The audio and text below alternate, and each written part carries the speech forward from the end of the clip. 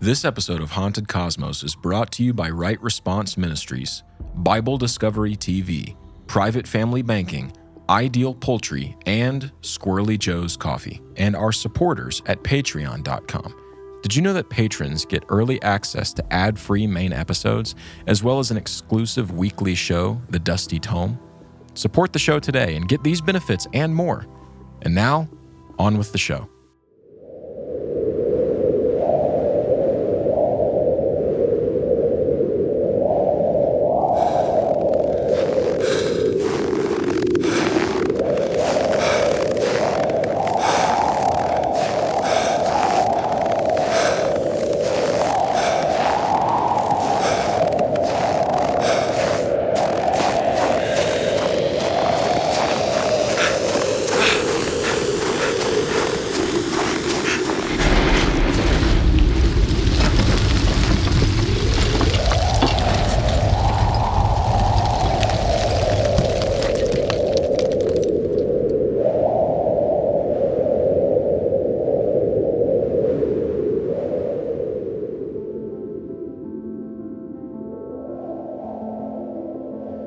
It is the glory of God to conceal things, but the glory of kings is to search things out. Proverbs 25:2. Western Siberia is, as you might already know, a brutal place. Environmental extremes mark this region of the world. A region that, due to the noticeable lack of modern development, already has an almost tangible feeling of mystery and intrigue hanging in the air. The instinct of wonder at this remote region is well warranted.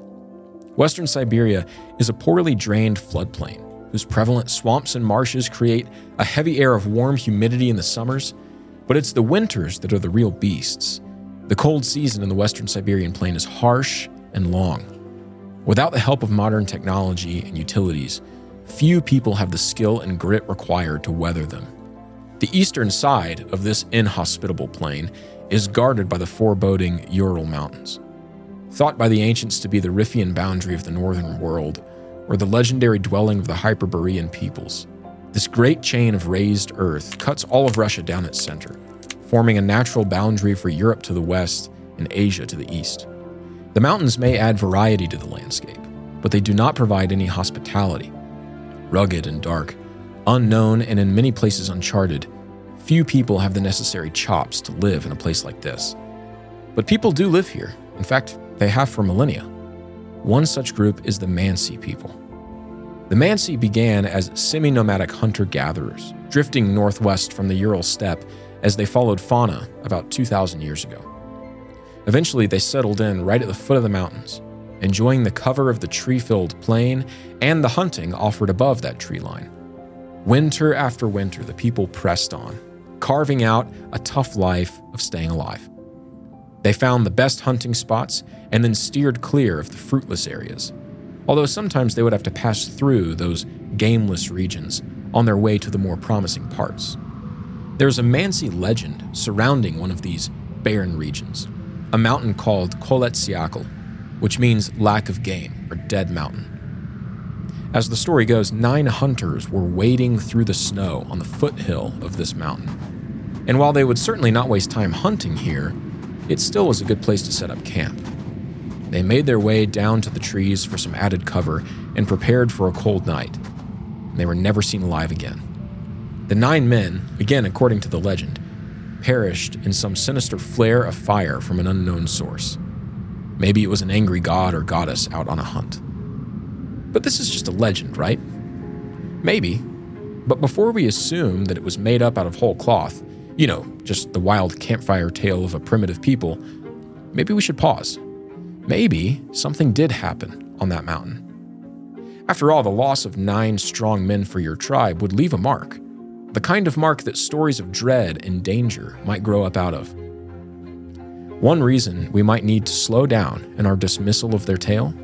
I'm glad you asked, Haunted Cosmonauts. Get ready for a true story of mystery, fear, and loss in the high passes of these same craggy slopes, a mountain that seems to swallow people whole. This is the strange and tragic tale of the Dyatlov Pass. In the winter of 1959, at the peak of the Soviet control of Russia, a group of 10 very experienced hikers set out on a daunting trip. The team, made up of students from Ural Polytechnic Institute and led by a no-nonsense 23-year-old radio engineering student named Igor Dyatlov, would be ski touring some 190 miles over the remote Ural terrain at the most difficult time of the year in hopes of gaining their Grade 3 hiking certification, the highest outdoor certification in Russia at the time. Dyatlov, with 7 other men and 2 women, all of them close friends, had been approved for the trip and left on the 23rd of January, 1959, boarding a train that would take them far into the more remote section of Siberia. Eventually, on January 27th, the actual hiking and ski touring began. But after just one day, the team suffered their first setback. Yuri Yudin, one of the most outgoing and kind members of the group, was forced to turn back after his rheumatism and congenital heart defect started to flare up, giving him crippling pain in his knee. His body would not be able to handle the increased altitude and slope they would begin to see as they got deeper into the wild. Nonetheless, the remaining 9 hikers pressed on, storing caches of food for the return journey, practicing some rescue skills on the bare slopes when weather permitted, and never missing an opportunity to crack a joke. Remember, after all, these were friends. They were enjoying the trip as much as they were enjoying one another's company, which is to say they were enjoying both quite a bit. On February 1st, they started one of the more perilous sections of their route, an exposed and technical pass crossing over the saddle formed between 2 peaks on the shoulder of Kholat Syakhl, the Dead Mountain. The plan was to cross the entire pass that day and then make camp on the opposite side. But due to a heavy snowstorm decreasing visibility dramatically, they drifted too far west, higher up the mountain toward the peak of Kholat Syakhl. This wasn't a huge mistake, really only costing the group the energy they had all expended in gaining that unnecessary altitude. They realized what they had done when they failed to make it through the pass in the time they expected. After consulting the map right there on the mountain, with the wind tearing rivers of snow around them, they decided to make camp where they stood. Now, you should know, dear listener, that less than a mile away and downhill was the tree line. Many people have wondered why they didn't just go back down and get a bit of extra cover in the forest. The common answer is that Dyatlov did not want to lose the altitude they'd worked so hard to gain. If you've ever hiked up a steep mountain, you know how disheartening it is to go back downhill, knowing you'll just have to cover that ground all over again. Plus, it gave them the opportunity to practice very exposed camping on a slope with a low enough angle and solid enough snowpack that avalanches weren't a concern. Remember, the hikers were actually pursuing that highest hiking certification the Soviet Union offered at the time, which required a candidate to hike a route of almost 200 miles, 300 kilometers. This was a serious undertaking, and the route even needed to be approved by a special commission to meet the requirements before they set out. So these were not amateurs. They were all intentionally trying to learn new skills, to prove their mettle, and win that Grade 3 certification. They were already Grade 2, just aiming for that highest one. So with an opportunity to practice such an important skill, establishing camp in an exposed area, they pitched their tent and night began to fall. As the group crowded close in their tent, a winter storm raging outside of its canvas, they told stories, sang songs, wrote journal entries, passing the time as friends in the mountains do. They were not overly concerned with the storm, nor really should they have been. They'd all seen much worse. The only thing worth being nervous about, and albeit the nerves should have still been small, was where they had placed the tent on such an exposed place. Overall, the scene was a tranquil one, at least in the shelter and in the minds of the 9 friends. Everything had gone pretty well so far. The slight hiccup of going around the pass wasn't so bad. After all, they'd planned for some extra days in the journey just in case such a thing happened a time or 2 or 3. They would get some halfway decent sleep and wake up to a hopefully clear morning that would allow them to press on towards their goal. But suddenly everything changed. Something happened. Nobody could quite tell what, but one or some or all of the hikers knew one thing with certainty. They have to get out of the tent now. Right now. Whatever madness drove the intrepid team out into the merciless elements would prove fatal. The tent was cut open from the inside. urgency demanding a quicker exit than that afforded by the shelter's doorway. The tent was emptied, each skier jumping into the storm's fray with little clothing and even less sense of what was happening. The wind howled and spat pellets of snow, each gust ripping into the skin like a cruel blade, tearing away the heat of their blood with every moment that passed. As they ran, as they shouted, as their voices drowned in the ocean of wind, as they strained to stay together in the dark, the steps of doom grew louder and closer to each of them until finally it overtook, and a shadow of mystery swallowed them up. The Dyatlov Pass incident remains a true mystery. 9 friends, driven to apparent lunacy by some unknown, compelling force, found dead in strange states of body, with no conspicuous explanation that links them all together. Join us as we quest for an answer to the strange tale of the incident at Dyatlov Pass.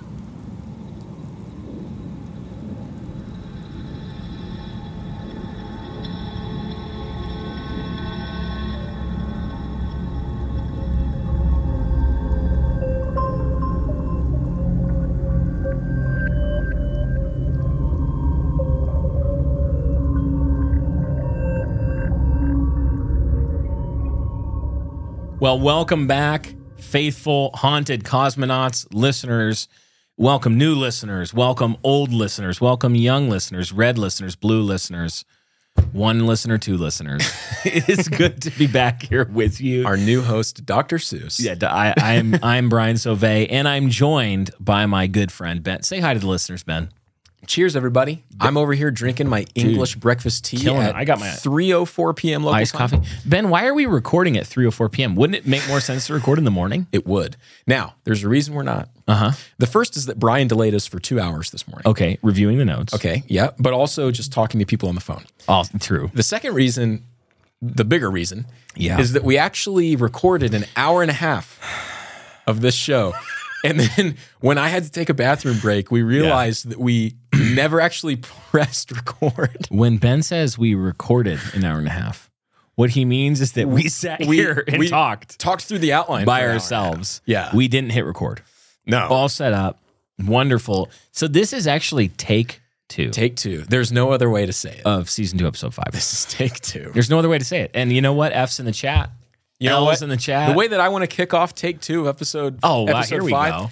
is a little promo for my guy Brian Sauvé. And I know. I'm sure you can't see this because it's so backlit. And most of you are listening on a podcast anyway, but What I'm holding up is a vinyl casing. Wow. Is that what you call it? A casing? I have no idea. A vinyl disc holder. Yes. For his latest Psalms album, Even Dragons Shall Him Praise. Look at this. This is a 2 vinyl collection. Yeah. A gold vinyl and a teal vinyl. It's got 10 Psalms that Brian set and 2 original songs that Brian wrote. And it's amazing. The reason I'm doing this is because he ordered 250 more vinyls. So we have to sell these. I had a whole set sold out, 250, and I was like, I'm going to order another one. Otherwise, I wouldn't have promoed. Hopefully, by the time season 2, episode 5 comes out, I've sold them all out, and that was totally unnecessary. And this is a completely irrelevant plug. If not, please buy them because it was thousands of dollars. Yeah. Anyway, thanks, Ben. I appreciate that. And thanks to everybody who, if you didn't know, if you're just a Haunted Cosmonaut, you have no idea. I do a lot of music. Go check it out. We'll put a link in the description. Brian is a very talented musician. All joking aside, very talented musician. But we're good. We're all hyped up on some chilies and caffeine. We're ready to go. We said it's so over. We walked out of the room. We literally went to Chili's. Immediately went to Chili's. We ate lunch. We talked about Haunted Cosmos, and we consoled ourselves with El Presidente margaritas. We're back. We're so back. We are so back, and we're ready to talk about one of my favorite mysteries.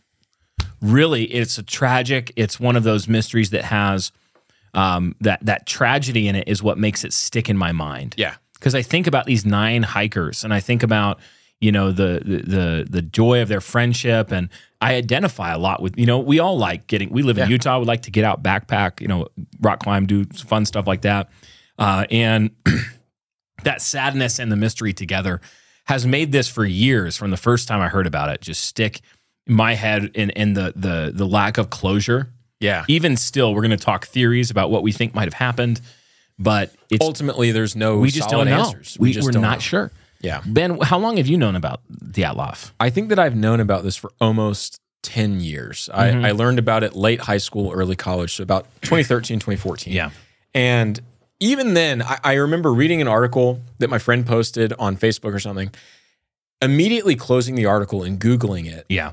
Because I didn't believe come on. I didn't believe it. I thought maybe it was based on a true story, but really it wasn't that weird. Yeah. No, this is one of the weirdest things. As we get into some of the injuries, and every time you think you figure out what's happened, there's just a monkey wrench that's thrown in that you can't avoid. Yeah. It's not something that you can just gloss over. And you realize that you don't have a good answer. Some fact from the findings or has been intensely investigated by the Russian government twice at this point. Yeah. And though they have come to conclusions or what they suspect happened, even the official story, it just has some holes in it. There's irreconcilable problems with the official story. So today, the way that we're going to take you through this, before we get into any theories, we're going to tell you the cast of characters, the real people who are involved, a little bit more about them. Because it's important with these tragedies and with these stories that we understand that these are real people. Yeah. These are people who were someone's son, someone's daughter, real interest, just like you and me. And they're interesting people. In fact, these are some of these guys are just, and ladies are just absolute ballers. Almost the entire list, you read the description and you're like, yeah, I would love to grab a beer with that person. I'd love to hang out with that guy. Or hang out with that guy. We're talking Soviet Russia, just not quite a generation after World War II. Yeah. They've just lost like 20 million people in this war. And so a lot of them have fathers and grandfathers and uncles and friends who have fought and died in World War II. Yeah. A culture in Soviet Russia, many faults, obviously, the largest bureaucracy ever to have existed. So obviously not. Millions dead. Yeah, millions dead. But the culture had its, just like every culture, had its high points. Yeah. And the courage and the tenacity of the Russian culture for physical competency, for accomplishment, for this hiking culture and outdoorsmanship. And they were survivalist culture was very strong. Yeah. So you'll find, I think, that these were very competent hikers and mountaineers. Especially among the youth. They'd come out of this tragic time of war. And, they're still young. They don't understand the full bureaucracy that they're under. Mm-hmm. And so they actually have a great culture of youth, of camaraderie and friendship and trying to prove themselves in the world. I think really anyone can look at it and admire it. Yeah, yeah. So we're going to meet all the people, and then we're going to just take you through the scene and the evidence, the physical layout of the thing, where people were found, because every single one of them that remained on the trip, other than the Yuri who turned back, was killed mysteriously. They were with found varying dead. Injuries, and we're going to work through the scene and then their injuries specifically. And then we're going to start talking through some of the theories, the official story, some of the strangenesses that go along with it. I'm going to try to steer us all. Ben is going to try to convince us towards of this an one idea absolutely that I think unhinged theory. This one idea that I think is really, really good. And Mike, I'm just going to tell you right now, I don't know what happened. I have instincts. You make it sound like I know. Ben thinks he knows. If you made it sound like that, you'd be right. Okay. No. I also don't know. I just have an idea that I think like your theory. I think it's very interesting. It's interesting. And then we're going to talk about some stories surrounding, so that you'd understand that some of the theories we're talking about that are a little stranger are not like one-off. We're saying this is the only time this ever happened. Right. There's some other elements in the area and also other people have experienced that could be just some kind of physical phenomena that we're not yet familiar with. Physics we don't understand, atmospheric science that we don't understand yet. So we're going to get into some of that to lay a few Easter eggs now. Lay a few Easter eggs is kind of a creepy thing to say. Are you an Easter bunny? Like I'm a bunny laying eggs here on. But let's start, Ben, with getting just a higher resolution look at the hikers, at the characters themselves in this strange story that has just remained a mystery for more than half a century at this point. Hi there, faithful listener. If you've been enjoying the Haunted Cosmos podcast and you'd like to see Ben and I live, then come and meet us in person at the Right Response Ministries Conference, happening March 1st, 2nd, and 3rd. The title of the conference is Blueprints for Christendom 2.0, 7 Doctrines for Ruling the World. Some of our other speakers include Doug Wilson, Joe Boot, and the host of the conference, our friend Joel Webbin. Yes, the whole conference is going to be really awesome. But the best part to me is that Brian and I will be on stage with Joel talking about the most unhinged things imaginable. Plus, by coming to the conference, it'll give us a chance to meet each of you in person. You can register for the conference by going to rightresponseconference.com. Again, that's rightresponseconference.com. And don't forget to use the promo code HAUNTED to get 20% off of registration exclusively for our listeners. Lastly, if you're looking for another fantastic podcast, you got to check out Joel's podcast called Theology Applied. It's on Apple and Spotify, but you can also watch Theology Applied by searching Right Response Ministries on YouTube. Check the links in the description. Brian, you know how sometimes you wake up in the morning? Yeah, hopefully everybody does that. Well, sure, maybe. But do you ever feel tired when you wake up? Well, yeah, Ben, I used to all the time, but then I started drinking this new drink. It's actually called coffee, and it helps you wake up. No way. There's a drink that does that? Man, I should give it a shot. You definitely need to try this. And when you do, you should buy your coffee from Squirrely Joe's Coffee. They're a thoroughly Christian company who sends you a great coffee at an affordable price. Plus, they even donate some of their proceeds to Operation Underground Railroad, helping the effort to end child trafficking. Okay, wait. I actually have heard of Squirrely Joe's Coffee, and they are really great. They make it super easy to order exactly what you want. If you go to www.squirrelyjoes.com, that's www.squirrelyjoes.com, and click Shop Coffee. And first-time buyers can sign up to receive 20% off of their first order. Just go to www.squirrelyjoes.com or use the link in the description below. Squirrely Joe's Coffee. Share coffee, serve humbly, live faithfully. Brian, did you know that raising poultry in your own backyard is a well-documented and confirmed Mothman deterrent? No. Ben, no. What? It isn't. But we do know for sure that raising chickens and ducks and such in your backyard is a great way to turn a profit on that space that is also fun for the whole family. God, so true, King. If you want to embark on this great adventure with your people, visit idealpoultry.com today and order some chicks. They're the #1 backyard poultry supplier in the country, and they are wonderful Christians as well. Remember, a poultry a day keeps the Mothman away. Visit idealpoultry.com today and start your order, or click the link in the description below. Cheers. Yeah. I like to comment real quick, too, on why are we talking about this at all? Yeah. This isn't necessarily a supernatural thing. It's strange in the sense that no one can really explain what happened, but that doesn't mean that it's unexplainable. Right. The reason that we're talking about this is because this took place in the world that God made. Yeah. And it's an insane mystery that I think grips the minds of everyone that really looks into it.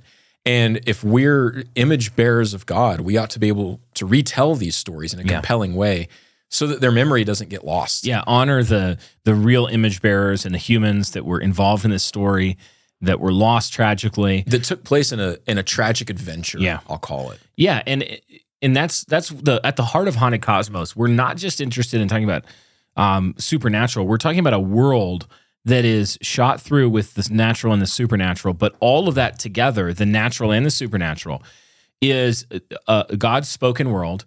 This is in a story that he is telling. Yeah. And he is telling millions and millions of stories every day, all across history, that are absolutely interesting and fascinating. And if we're interested, we will be interesting people. Right. So we want to be able to latch onto these stories and just see, the compelling stories that God is telling in his history. Yeah. And I think we should be interested in those. Yeah. So no, there's not necessarily a point where we're going to twist and be like, it was a ghost. It was the demons. Although it could have been a Yeti. Could have been a Yeti. We'll get there. So it probably wasn't a Yeti. The first character that we're going to talk about is the leader of this expedition. And you heard its namesake. And its namesake, that's right. And you heard him mentioned in the cold open, a guy named Igor Dyatlov. He's the group leader, a radio engineering student at this Polytechnic University in Russia. avid hiker, avid ski touring guy. I mean, he's borderline expert. If you're getting a level 3 certification, you are really good at your craft in the outdoors. Yeah, you've been through a lot. And he had this added benefit of carrying a lot of gravity effortlessly. Yeah. He was a no-nonsense guy, but not in the way that made him like callous or anything. He was still very kind and very friendly, but he just clearly was the person that everyone naturally looked to if he was there and said like, okay, well, this is the guy that's going to lead us. And so he organized this expedition and he, developed the team. Yep. And he was going to take them all the way. And these guys just have, Russian names. Oh, Igor Dyatlov. Igor Dyatlov. My name is Igor Dyatlov. My name is Boris. And we're going to see a Boris later. We are, the guy named Boris. So we got Igor. We have another gentleman who was actually a little bit of a different character. There was like a core group of 4 men who had been on many different expeditions together. And then we had some other cast of characters with that. Some of that group had done other expeditions together, but they kind of cohered around this group of 4 led by Igor Dyatlov. And then this next gentleman, his name was Semyon Zolotaryov, and he was a little older. Yeah. So he was 38 and actually a veteran. If you think about 58 or 1959 minus 38 years. So World War II, he's in his 20s. Yeah. So I had to do the math out loud there. 38, 1959 minus 38 right, plus 8, That sounds right. That tracks. Yeah. So he fought. He was a war veteran, frontline, decorated war veteran. Yeah, combat veteran. He was passionate about mountaineering, and his goal was to become a senior instructor. The journals, we have a lot of journals from multiple of these men and women that they kept along the trip. And it just shows that Semyon, he brought a level of maturity to the group that was this older gentleman. He fit well in, though. And what they really liked about him was that he sang very well. So they all loved singing. They would sing together. This is that rich, youthful culture I was talking about. Yeah. Where back in the day when kids would get together and they would just sing songs. Should we sing Why Do the Heathen Nations Vainly Rage right now? Why do the heathen nations vainly rage? So good. Let's finish it. You're welcome. Yeah, for like 4 minutes, we're just going to sing an entire setting of Psalm 2. Also, you started the bass part, and I was confused. Okay, anyway. So that is Semyon and our next cast. The next one, Ben, why don't you introduce the first lady in the group? Yeah, the first female. Her name is Zenaida Kolmogorova, but we just call her Zena. She kind of goes by Zena. Yeah. She was also a radio engineering student with Igor, a beautiful woman that everyone was just drawn to. You know the popular girl in high school that everyone wants to go on a date with and take to the dance. This was Zena. But apparently she was also a really just pleasant, friendly gal.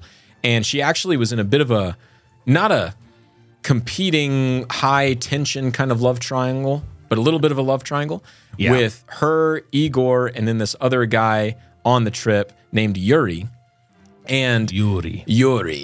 There's like 8 Yuris. So it's Yuri Doroshenko, but we'll get to him later. But she and Yuri had just broken up, but she still kind of had feelings for him based on stuff she'd written in her journal. And at the same time, Igor was kind of writing in his journal about how he was starting to have feelings for Zena. So not Yuri Yudin. Not Yuri Yudin. Not Yuri Krivonashenko. Yuri Doroshenko. Yes. And but just because she's, a college-age beautiful girl, we don't want you to get the wrong idea. She actually was very tough herself. Yeah. One time on a separate trip, she was bitten by a pit viper. A pit viper. That jumped out from under a rock. Not the sunglasses. Right. the snake version. The real thing. The snake one. Yeah. And bit in the leg. And so everyone else on the trip was like, well, let me take some of your... Can we take your pack? Yeah, let me take your pack. Bitten by a poisonous pit viper. You're going to... Sorry. Like you might die. Venomous pit viper. Right. Not poisonous. It's so over. It's not a plant. It's so over. Come on. Anyway. And she said, no, you're not allowed to take any of my pack. I'm going to carry what I brought, and we're all going to get out together. If I lose the leg, I lose the leg. Right. Right.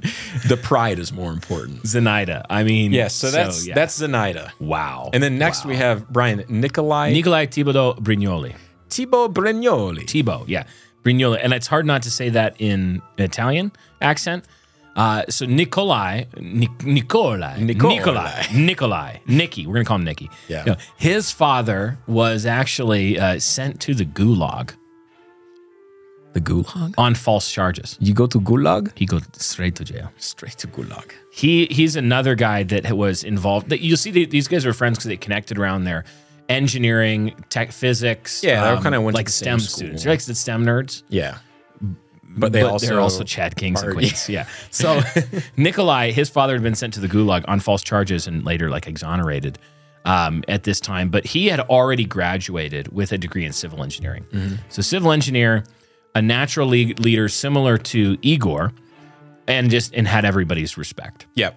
So he's part of the group. He was kind of part of that inner circle. Inner circle, yeah. Yeah. Then we have another guy whose name is just very weird. Rustem Slobodin. Slobodin. It's a good name. Rustem. The name Rustem is really nice. It sounds like a spray paint brand. Right. But also a spray paint brand that I would name one of my own sons. Let's be honest. Rustem is a good name. Yes. So he also, just like Nikolai, had already graduated from the same school, and he had actually grown up in Moscow. But when the Soviet Revolution took place, he was banished from Moscow and quartered off to Siberia because his parents were of the intellectuals. But the intellectual class that wasn't, inducted into the Soviet regime. And so they were very afraid that they would cause trouble among the rest of the people. So they were banished off to Siberia. What the class we would have been in. Right, exactly. As podcasters. 100%. I mean, we would have been the ruling class. In the 50s. I would have been telling the KGB. The KJB. It's not the King James Bible. I would have been telling the KGB who to go kill. Yeah. You would have been telling the secret police. Yeah. You would have been telling the GRE. What is it? What is the military version of the KGB? I don't know, but the NICE also would have been telling them. The NCIS. CIS, CSI Miami. CIS. Yeah. We're so dumb. Okay, so, Rustem. One of the cool things about Rustem, I just got to say it. King Energy. Yeah, this guy brought a harmonica with him. No, he didn't. He didn't. So close, though. But he brought it's not close. So close. It's a mandolin. It is so close. Ben agrees. Harmonicas are like, if you had to assign animals to it, wait. Harmonicas would be like the poop that comes out of a cat. No, listen. And a mandolin would be like a loyal dog. No, the mandolin is the harmonica of stringed instruments. Okay, that's fine. But the harmonica is like the flaming trash of garbage of every other instrument. Ben is jealous that I am able to seamlessly integrate my harmonica playing into any social setting. He carries around his harmonica in his pocket. I might start playing one right now. And he'll just start playing it. And you're like, my guy. Everyone appreciates it. Okay, anyway. He brought it on the trip. It was he had a mandolin, and you have to respect the guy. We're gonna go hike and ski 200 miles through the winters of Siberia. What am I gonna bring with? He's like, a mandolin. I got just the thing. Essential kit, a mandolin. What a king! Like they're gonna play the mandolin around the fire at night. Like I wish I had gone on this trip, know these except guys. for what except happened. for all dying. Seriously though, these are people that I would have hung out with. I would have loved to be with these people. So okay. Who's next? You got another Yuri Krivonishenko, and he graduated from, again, the Polytechnic Institute of Ural with a degree in construction and hydraulics. And this Yuri just seems like kind of the class clown of the group. He's super extroverted. He was always joking with the others in the group. And he was very close friends with Igor Dyatlov. Yeah. So he's part of that inner circle. One of the Yuris. Everyone loved him. Yeah. And then the next Yuri. We got another Yuri. Yuri Doroshenko. Doroshenko. Now this guy was the ex-boyfriend of Xena. He's the third leg of the triangle. Yeah, we got Igor is into Xena. Igor's into Xena. Xena is kind of into him, but maybe not yet. Right. And ex-girlfriend to Doroshenko. Yeah, who is now on the trip too. And who's just vibing. He is not interested in Xena anymore. He doesn't care. And it also seems like Xena, from her journals, has some feelings for him still. Oh, yeah. Which, by the way, how could you not? Because not only is he a student at UPI, but he's also like once so brave, such a man. He once fought a bear with a geologist's hammer. This man in the middle of the Russian woods sees a bear coming up. Everyone else flees, and he's like, I know just the thing. Yes. I will fight the bear with a hammer. By hitting him on the head with a hammer. Have you seen that gif of the guys hanging from the tree doing the leg ups? And and another guy's hitting him with a pole. And then the bear's the one pushing the tree, and it's in the winter. That's Russia. That is Russia. And Doroshenko is like the peak Russian. I had a friend once who... I worked with him when we were both like janitors and at this big church. And he was a rodeo clown, Australian rodeo clown. Aye. Aye, mate. Right, like we need to get our cauldron pool friends to come down and show us the correct shrimp on the barbie, which apparently they don't say. But let's be honest, they really do. He was a rodeo clown, so he'd like fight bulls and protect the rodeo riders from the bulls. Like, fear. The part of his brain that controlled fear was just missing. They're like the Sherpa version of rodeo. Yeah, exactly. Yeah. So there was a time though when he was hiking and he saw a black bear, and the black bears are kind of spooked easy. So it ran away from him, climbed up a tree, a lodgepole pine. He sees that there's another pine tree like 3 feet away from it, growing the same, like straight, right parallel. He climbs the other tree to attempt, I don't know, to fight the bear. I don't know what. When I hear about Yuri Doroshenko, this is the kind of guy that I'm picturing as my rodeo clown friend. So what woman would not be attracted to that guy? Look, because I get it. I get it. If my daughter brought home, which I don't have, Igor should be a little worried. Yeah, I mean, if I was Igor, I'd be so insecure. But he's over it enough, Yuri, that he's on the trip. Just like, I don't even care. Yuri's just like, bro, I'm just here to ski. We're going to go skiing? Dude, I'm here for some fun. So we got Yuri. We got another Alexandra Kolevatov. Alexander. Kolevatov. Another student at UPI. Yeah, physics. Yeah, majoring in physics. Very bold, very opinionated. This guy was like the bull shark of the group, like the high T. Okay, don't want to really mess with him because he has a short fuse. Yeah. But at the same time, you do want him on your trip because he's super tough and he is like still fun to be around. Yes. It's just that his brashness kind of bothered the two ladies in the group. The two ladies didn't like him. Where he's just always on and he's laying it on thick all the time. I think we know which of our friends this is. This is Mr. We're not allowed to mention him on this podcast. Alexander Kolevatov. So he's a very driven guy, a smart guy. I mean, majoring in physics. Yeah. And then lastly, we've got the last lady in the group, and tell us a little bit about her, Ben. Her name is Ludmila Dumanina. And what you'll find is that Russian parents at the time of this story named all Russian girls except Zina. Yes. Ludmila. 37 out of 39 Russian women were named Ludmila. Ludmila. Real statistic. I didn't just make up. Oh, is that for real? Okay, so he made it up. I fell for it. Ludmila Dubanina. She's the second girl of the group. She's the youngest member of the team. But she was very bold as well. She was very outspoken and extroverted. Easy to like and get along with. Very into art, like photography. But really, her passion was in mountaineering. Now, just like Zina. This is so weird. Okay, Ludmila also had a great opportunity to prove her toughness one time. Yeah. She was on a trip and she got shot in the leg. So pit viper bites the one girl in the leg. Not on this trip, to be clear. Other homegirl gets shot by a rifle. Not just a handgun, a rifle. A rifle in the leg because another member of the team was cleaning his gun while it's loaded. Pulls the trigger for some reason. Negligent discharge. And yeah, just like manslaughters. Well, not quite, but yeah, could have. Yeah, could have manslaughtered this girl. And the thing is she didn't complain. Yeah, she didn't fuss. She's like, ouch. She said sorry. But she started apologizing for catching the bullet because it meant they had to cut their trip short. Such a girl move. Like, ladies, you got to stop doing this. Yeah, just stop apologizing. Accept the fact that no one is mad at you for getting shot. We're mad at the guy who did not practice any of the gun safety rules. Like, clear the chamber before muzzle you clean control. your gun. Guys, this is a Haunted Cosmos note. Gun safety. Clear the chamber visually and with a physical inspection before you clean your weapon. And even if it's unloaded, maintain muzzle control. Don't point a rifle at another person and pull the trigger. Especially if their name is Ludmila, because clearly they have bad luck. Unless it's a bad guy. A bad person. Like Ludmila's doppelganger who's an evil twin. If it's like... she's not actually human. And then you fire her. A doppelganger episode we'll do at some point. You'll know. But you have to have a safety question you ask your loved one so that you can tell whether they're the doppelganger or not.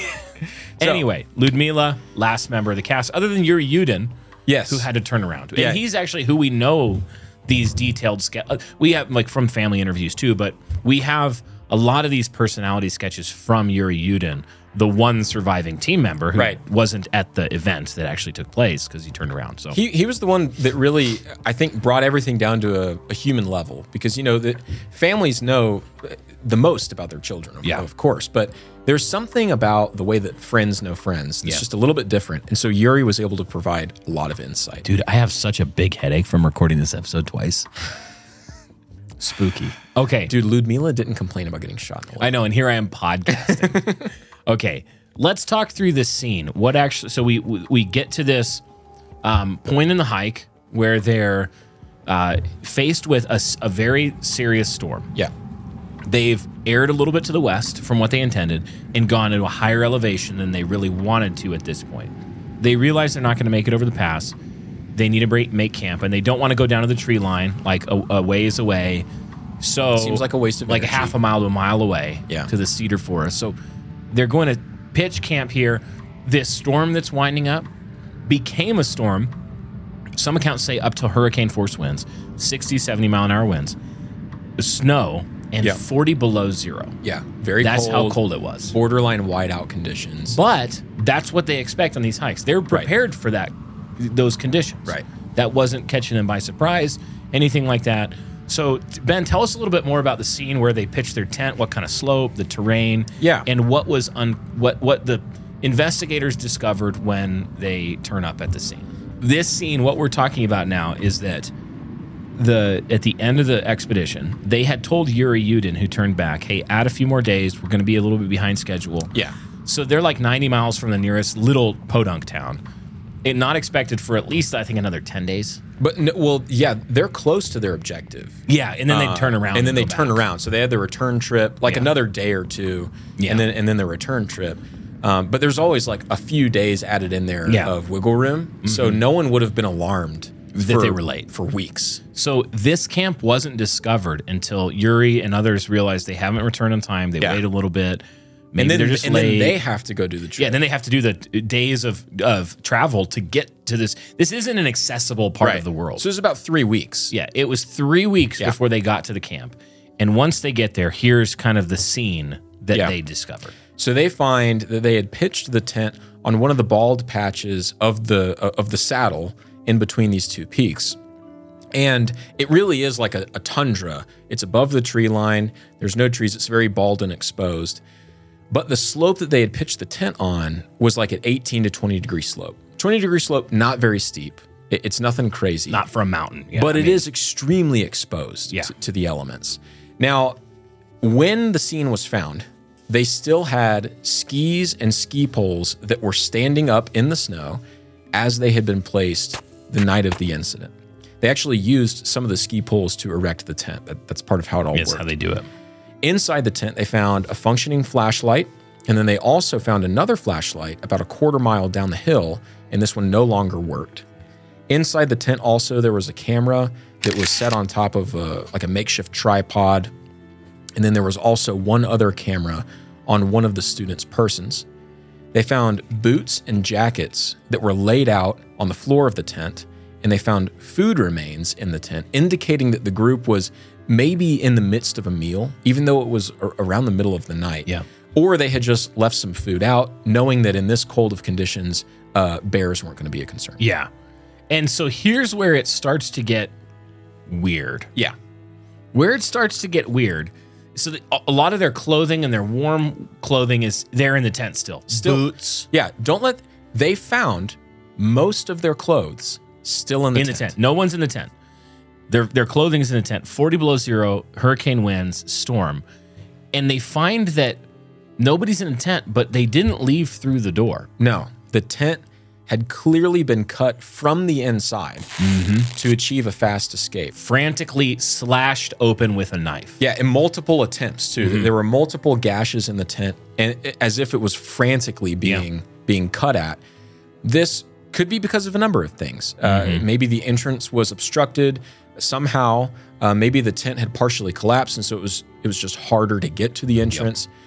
But the point is, none of that really changes the fact that something was so urgent to them that they felt it would be the best decision and the best chance of staying alive if they cut the tent open from the inside not able to repair it again. Yeah. And then left without taking hardly any clothing. This is the crux of the issue, of the mystery, is what happened that made these 9 very experienced hikers conclude that the thing they needed to do in the middle of the night, half dressed, no shoes on, cut their tent, which is their shelter in the Siberian wilderness, 90 miles at least, days from help, to cut that open and render it, like, I'm sure they could have partially used it if they had been able to escape and come back. Maybe they could patch something. But, I mean, cutting open their own thing and fleeing the tent in a state of partial clothing out into the wilderness. Right. And so now the scene, we're shifting in the scene, and now we're going to start telling you about the people,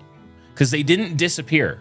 The investigators found every single one of these All 9 hikers were found. So, Ben, let's start talking about some of these, where we found them.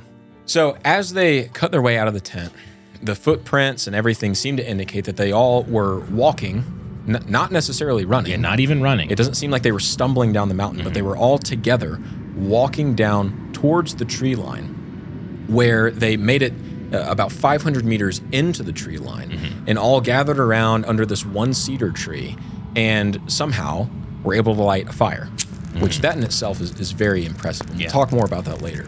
And at this fire pit is where the first 2 bodies were found, Krivonishenko and Doroshenko, which are 2 of the Yuris. Yeah. That's why I'm using the long forms of the names.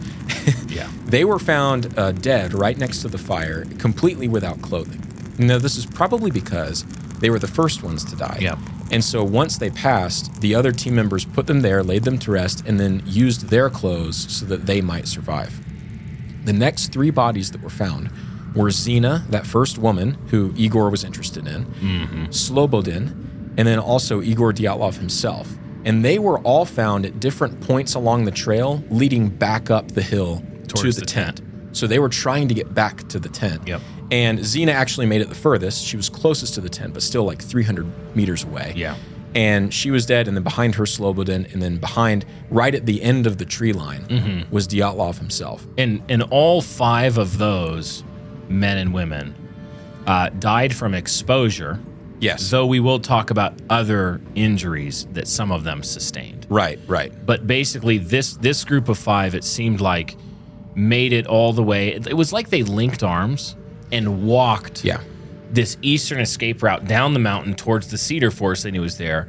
And they made it into that shelter, lit the fire, which is, I mean, that's impressive. That's insane. In this condition. Somehow they light a fire, and at this point the storm wasn't raging anymore. The weather had cleared up some, but it's still fresh snowfall. So anything is going to be wet once it's heated up at all. And we know this fire burned for at least a few hours. Yeah, about 1.5 to 2 hours had to be burning. They were, cutting tree branches down, and then it also appeared as if the 2 guys, Doroshenko and Krivonishenko, had climbed up one of the trees and had strategically removed a couple branches so that they could see a window through the woods back to the tent, as if they were looking to see if the tent was still there, or if some threat had left it, or something. If whatever like that made them flee was different, and we're unsure. This is part of the mystery. That part's a bit speculative. Yeah. It just, they left other branches that were lower than those uncut. And they were scraped up along, so they didn't have much clothes on. They were scraped up along their chests, and it was concluded that they had been scraped in that manner from climbing the tree. Yeah, so they would have been climbing an awful lot. I mean, absolutely 40 below, freezing, climbing a tree. Very few of them had any boots on. Slobodin was found wearing 1 boot. Yeah. I think most of them had no boots at all. Slobodin was wearing 1, and then one other guy had his boots on. I can't remember who it was. It may have been the older gentleman, Simeon. Yeah. But no one else had boots. And it seems like all the signs point to all of them together going in to make this fire. Yeah, all 9. All of them being together. And then something happening there, which then caused those 3 to start making their way back to the tent. And then the remaining 4 corpses, the last group of 4, they were found much deeper into the cedar forest. And they were found lying underneath about 14 to 20 feet of soggy and heavy compressed snow that had collapsed over them and overtopped some rudimentary shelter that they had built. Turns out they had built that shelter over a creek. And so the 4 of them were lying in the running water of the creek now. It took 3 months to find them. It took 3 months to find them. Yeah, it was very difficult. And they had substantial injuries. Yeah. Far worse than what the first 5 had, Yep. even though all of them had some injuries. kind of injuries. These were especially bad, and we'll get into those later. One of these victims, Zolotaryov, one of the 4 in the ravine, is what they call it, in this little gully, he had a camera around his neck. Now, 9 frames of the 19 that he had on that camera remain unavailable to the public, classified for whatever reason by the Russian government. But of the 10 publicly available images, one of them is especially interesting. We'll get into this a little bit later, but there's a picture, and it appears to be potentially a bright object in the night sky. There's debate about whether or not that is what it is.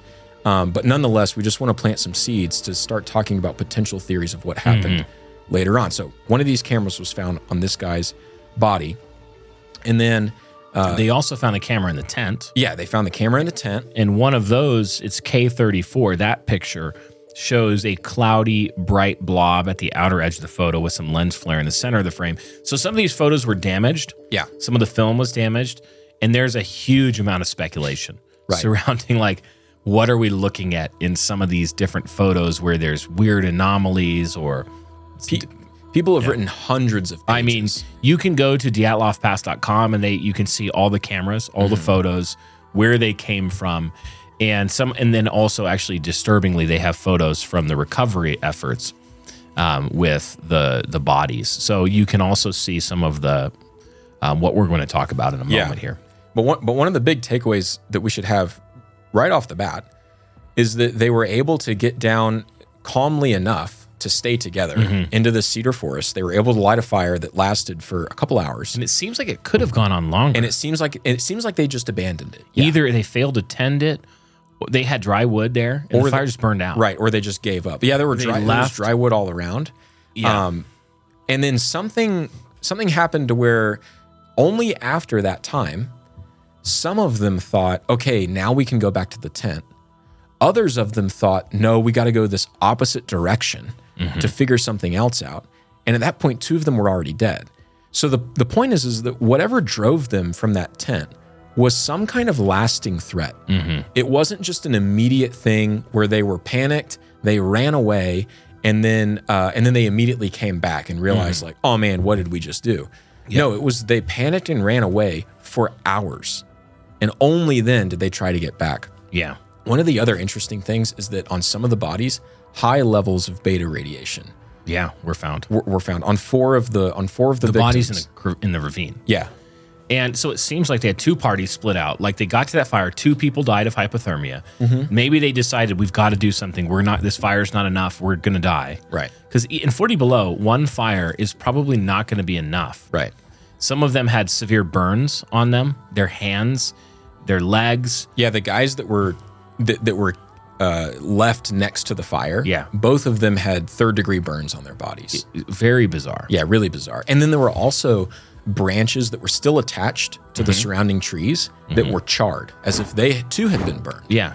But how would they have been burned? Because they weren't cut off of the tree.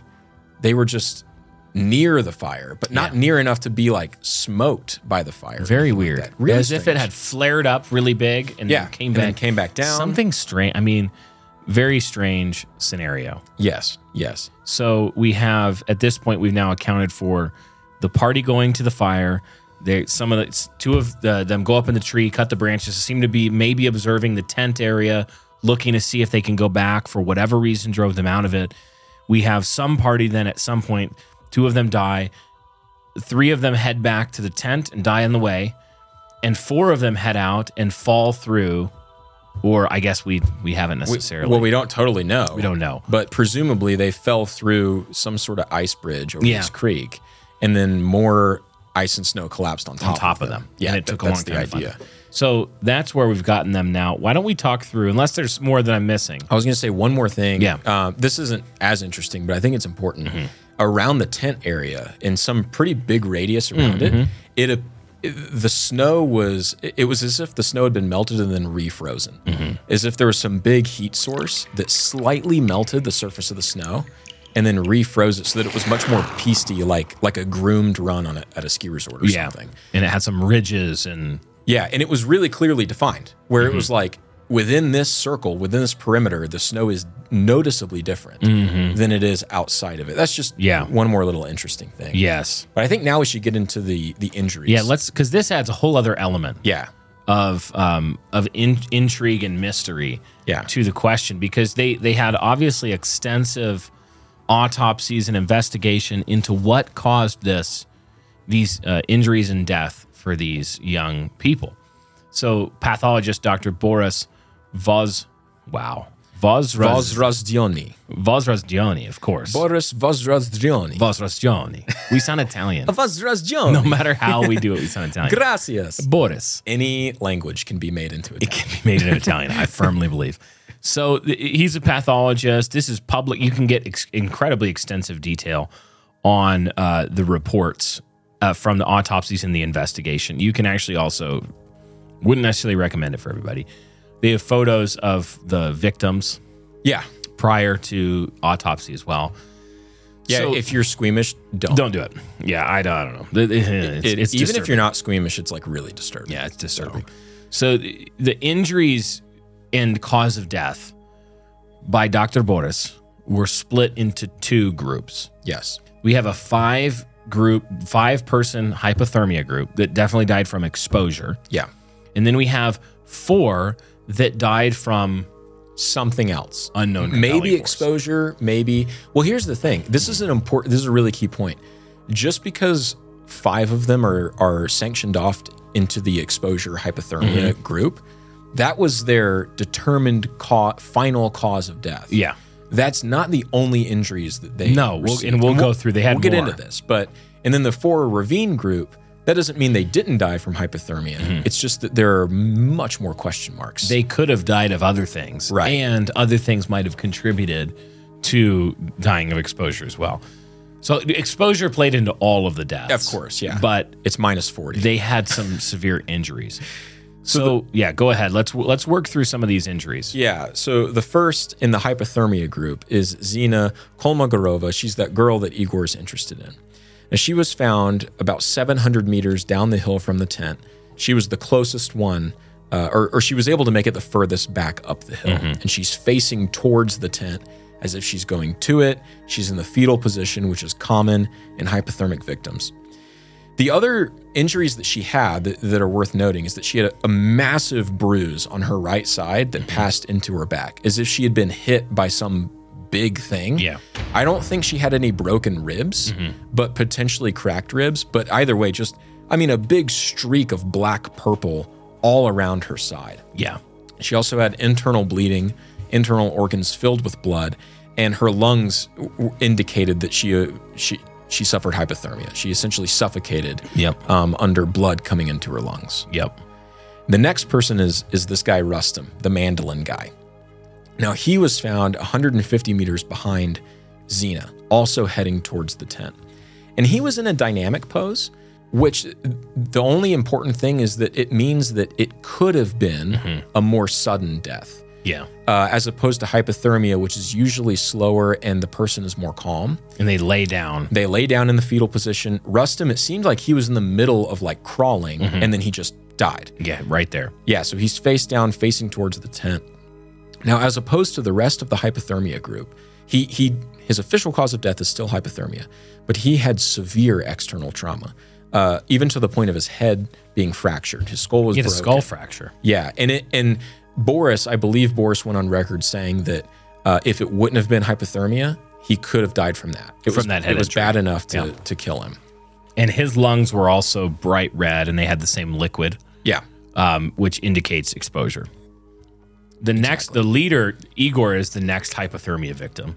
He was found another 180 meters back from Slobodin, so he was like 300 plus meters away from Zina, who got the furthest. And again, he was tucked into some tree branches as if he had stopped along the way and sought shelter. He realized, like, I'm not going to make the tent. I need to seek shelter. He's found again on his back with his hands clenched into fists in front of his chest. And we're not 100% sure why this conclusion was drawn, But Dr. Boris reported that Igor was likely in extreme agony when he died. I think that he takes that from the facial expression. Okay. Because usually someone who dies of hypothermia has a pretty calm expression on their face because it's a slower death. But you enter almost a euphoric state. Yeah. You feel warm. You actually feel warm. A lot of hypothermia victims even start shedding clothing. They'll take their boots off. They'll start taking clothes off for no reason. But they feel warm. It's like their brain is telling them, like, let's get comfortable. You're actually really hot. You're not freezing cold. Yeah. And then you die. And then you die. That actually makes it go faster. But Igor looked like he was struggling very, very hard on his face, and he had his hands clenched up as if he was desperately trying to stay warm. He also had more clothes on, as if he had been able to take some clothes from the two men tending the fire who had already died. And so they think maybe he was in severe pain. But other than that, his lungs looked the same. He had internal bleeding as well. He did, like Xena, he had massive internal bleeding. Blood clotted on his lips and frozen. Yes, he had coughed up some blood. Coughing up blood. Yuri Krivonishenko was found an additional 300 meters down from Dyatlov, and he was next to the fireplace the group made. So presumably when they were still together, he was one of the two. It seems like Doroshenko and Krivonishenko had been the first to die, and their friends like laid them out by the fire and then took their clothing and tried to get some shelter for themselves or get some better situation for themselves. But Krivonishenko, he had bruises across his forehead, and then he was the one that had third-degree burns on the sole of his foot and up his left leg, and his hands were charred. Yeah. And a lot of people read that and they assume, oh, well, he accidentally stepped on the fire, and then in an act of desperation, he shoved his hands into the fire to get warm. And I mean, I think that's possible for sure, but just because you're hypothermic doesn't mean you go insane. It just means you stop thinking so clearly. I can't think of a single case where someone in a hypothermic state has tried to burn themselves. It's not like you forget the laws of physics. It's just very strange. Fuzzy. So he had charred hands. At any rate, it's weird. And he too had massive internal bleeding. And then the other guy tending the fire, Yuri Doroshenko, he was found next to Krivonishenko at the fire pit, burns on his body, much more widespread than Krivonishenko. He had much more burns, and he was covered in scratches. And a lot of people think this is because he was the one climbing the tree. And some have wondered if the reason he had such widespread burning is because he actually fell out of the tree at one point and landed in the coals of the fire.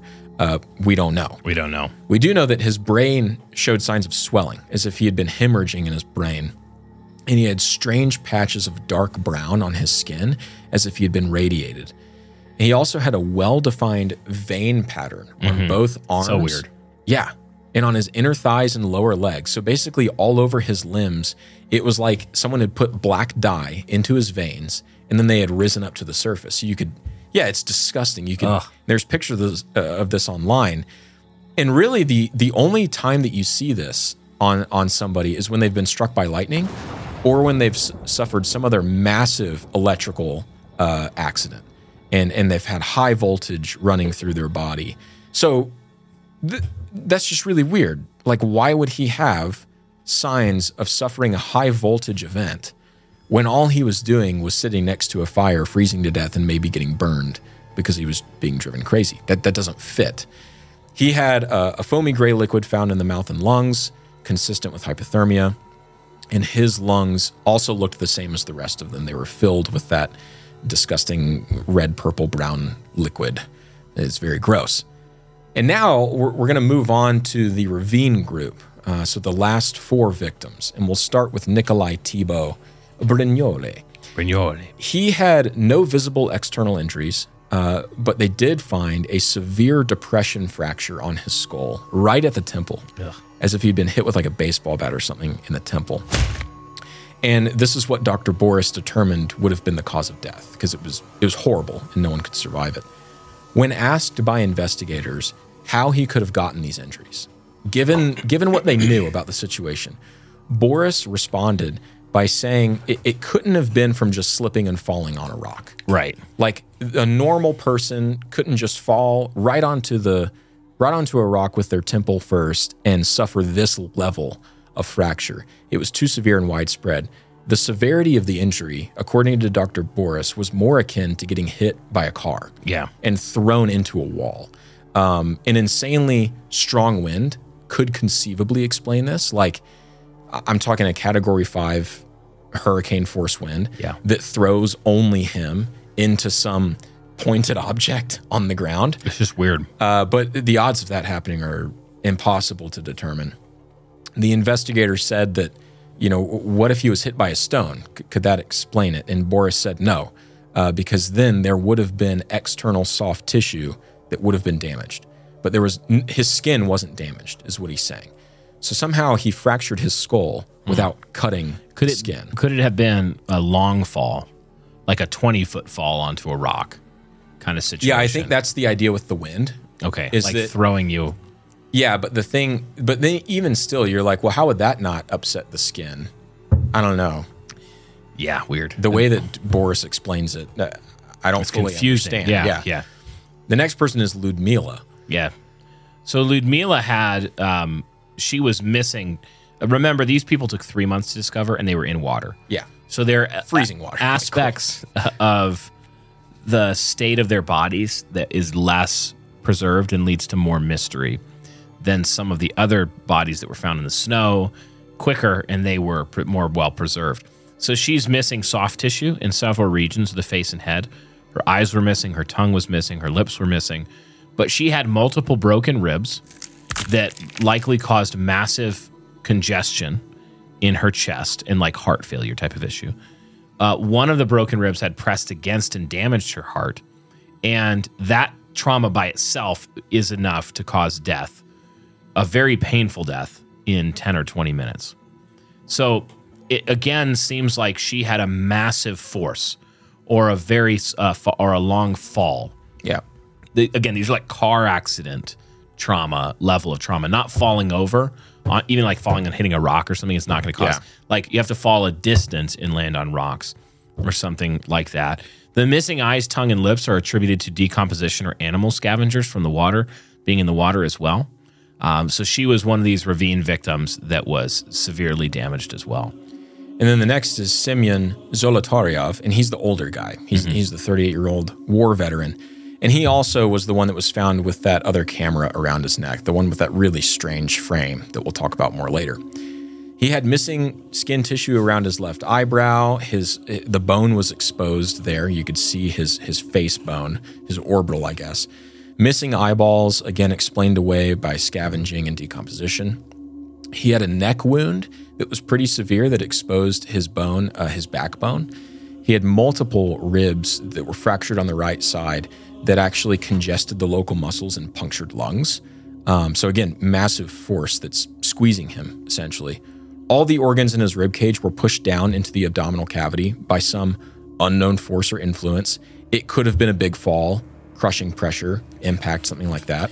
It's interesting that the doctor said that one thing that causes these kind of injuries was explosion. Yeah. Large explosions, because it didn't visibly damage the outside as much, but it's like a shockwave that would pass through and break bones internally or cause some of this internal damage. So he compared it to that, which is interesting. He said that the ideal explanation is a shockwave, essentially, like a big one. And then many think that especially Semyon and Ludmila as well, their injuries could be explained by the crushing weight of that ice bridge. I mean, if you have 14 to 20 feet of snow above you, snow is very heavy. I don't know if people know this. Yeah, snow's that much snow. Snow's extremely heavy. Yeah, if you get buried in an avalanche, you can't breathe. And so, crush you. Yeah, exactly. At the very least, it would have been crushing enough to where they couldn't breathe, and perhaps it could have been heavy enough to cause these injuries. But Dr. Boris seemed skeptical that was the only thing that happened. He kept indicating like, no, there's something more. Yeah. Something else would have had to do this. And then the last victim is Alexander Kolovatov. He had a deformed neck in the thyroid area. Have no idea what would have caused that. He had a head wound that penetrated into the temporal bone. He had missing tissue on the right cheek, probably from decomposition. And the most likely cause of death for this guy is hypothermia, but he was found with the rest of the ravine crew. He didn't have any massive trauma, at least none that Dr. Boris found. And the clothes of these 4 victims had a high amount of beta radiation on them. This was caused by some introduction of radioactive particles into the setting, which is to say they didn't experience radioactivity somewhere else and then go on the trip. Yeah. And they're still there. No, it would have worn off. Like the massive amount that was there would have worn off by the time they were actually found. Because remember, it was 3 months later. Yeah. And their clothes are still leaking with radioactive material. So it was something that had to have happened at death. Otherwise, they would have been dead before they ever went on the trip. That's how bad it was. And the last food intake of the team was approximated by Boris to be about 6 to 8 hours before death. So the food that they found in the tent, they were thinking like, okay, well, they must have just left that out then, or left it out to eat in the morning. It appears that the last 4 victims in the ravine did not outlive the 5 hikers that died near the fire or on the slope for very long, though they did outlive them for a short time. And it's interesting that their injuries were so different and they were more externally dramatic, it seems. And people still can't really settle on a good explanation as to why that is. So why don't we talk about the official explanation? Yeah. For what happened here, because this was obviously investigated by the Russian government, the Soviet, I'm going to call it the Russian government, whatever. The Russian government at the initial time, this was a big story. A lot of people investigated it. And it was also then investigated again at the request of family from 2015 to 2019. So the official explanation of the incident, and I'm going to just read. So I'm actually going to read this. The Wikipedia page has a really well-documented explanation of it. It was an avalanche explanation. I'll explain what they mean. And this is from the later investigation, but it was also a similar conclusion initially. So this is quote, on 11 July 2020, Andrei Kiryakov, deputy head of the Urals Federal District Directorate of the Prosecutor General's Office, announced an avalanche to be the, quote, official cause of death for the Dyatlov Pass group in 1959. Later independent computer simulation and analysis by Swiss researchers also suggest avalanche as the cause. Summarizing Kiryakov's report in The New Yorker, Douglas Preston writes, quote, the most appealing aspect of Kiryakov's scenario is that the Dyatlov party's actions no longer seem irrational. The snow slab, according to Green, would have probably have made loud cracks and rumbles as it fell across the tent. I'm going to explain for a minute here. The specific type of avalanche that they hypothesize is a slab avalanche. So you can have different scenarios, steep hills. This hill wasn't very steep relatively for a mountainside, but what they were thinking is that there's a layer of snow, and snow accumulates in layers like this through the winter where you have melting cycles. And so if you cut down through 20 feet of snow in Utah, like we had record snow last year. You're going to see like distinct layer. Yeah. And the most dangerous times for avalanches tend to be either after very heavy snowfall in specific conditions, or especially heavy wet snowfall or warm conditions that heat up a layer. Yeah. So you have a heavy layer on top of a lighter layer, it will tend to break away and slide. Yeah. And a slab. So the hypothesis was that there's a very small, localized slab of snow like this that crushed the tent and forced them out, injured some of the people as they fled. So I'm going to continue with the quote here now. He said it probably would have made loud cracks and rumbles as it fell across the tent, making an avalanche seem imminent, so a bigger avalanche. Kiryakov noted that although the skiers made an error in the placement of their tent, everything they did subsequently was textbook. They conducted an emergency evacuation to ground that would be safe from an avalanche. They took shelter in the woods. They started a fire. They dug a snow cave. Had they been less experienced, they might have remained near the tent, dug it out, and survived. But avalanches are by far the biggest risk in the mountains in winter, and the more experience you have, the more you fear them. The skiers' expertise doomed them. Interesting point. So, yeah, it's an interesting point because this was the hypothesis. It respects the weirdness of the circumstance at least enough. We're going to criticize it here, but it respects the circumstance enough to admit that if it was an avalanche, it was an unusual one. Right. Because the normal thing to do, run, would have been correct. Right.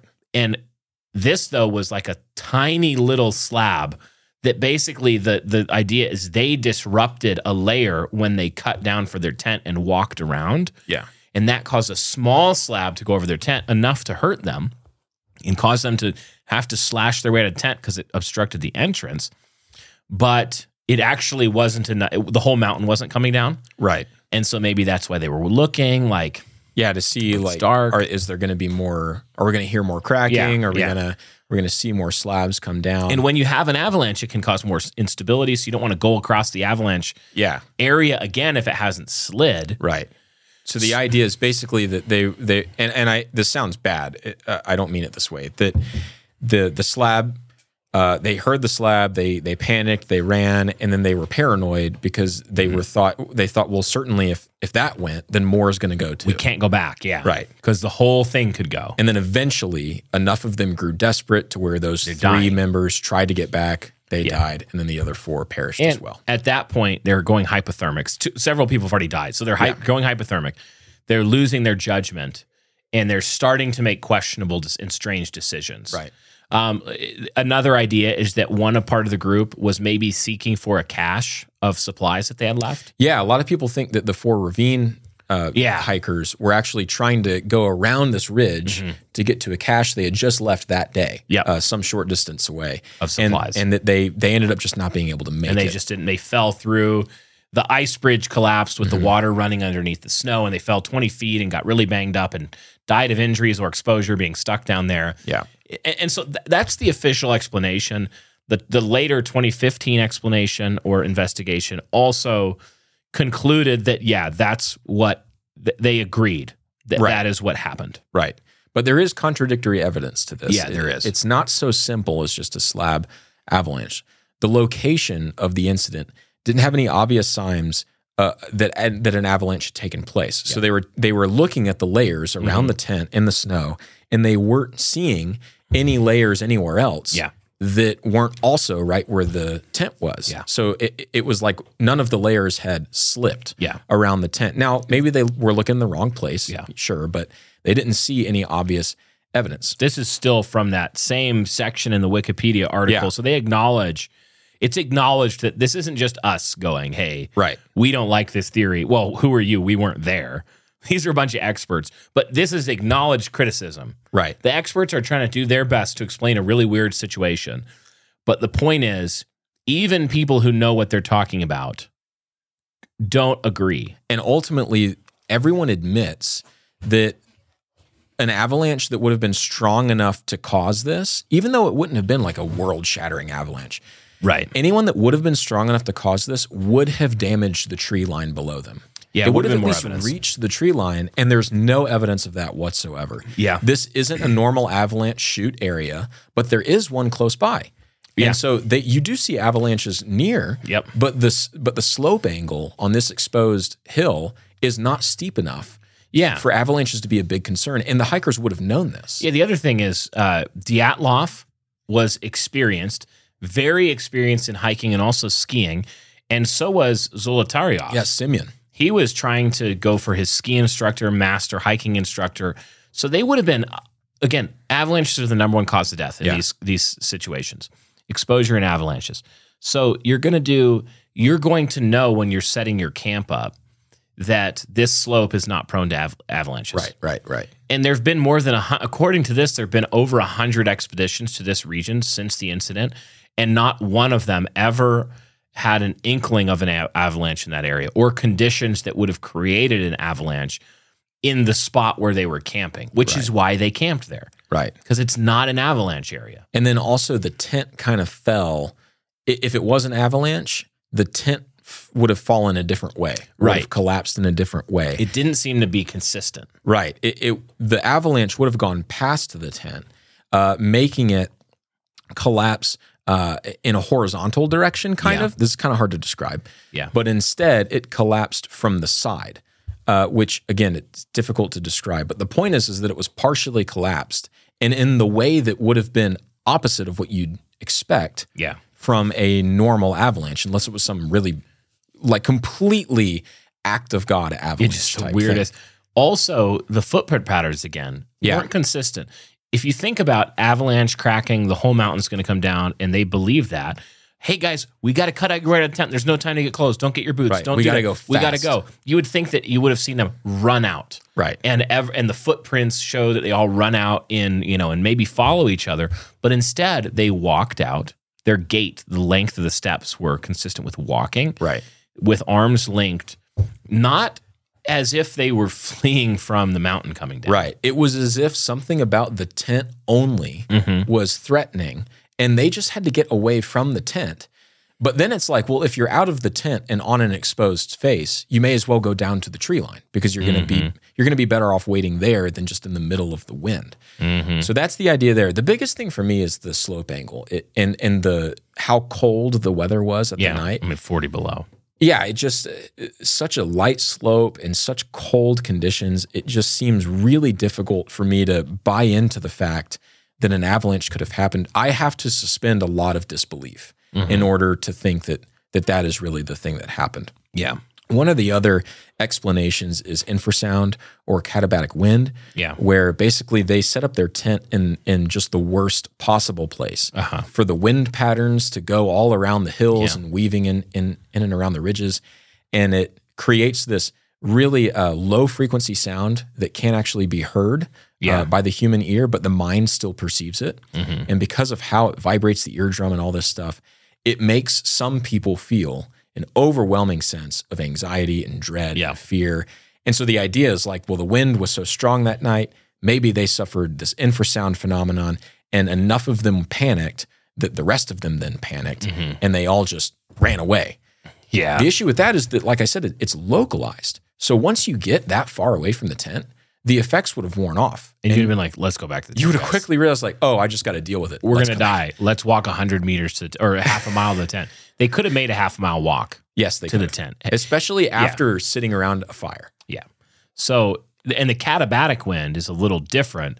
Katabatic winds are winds that form down slopes. So it's it's a rare phenomena.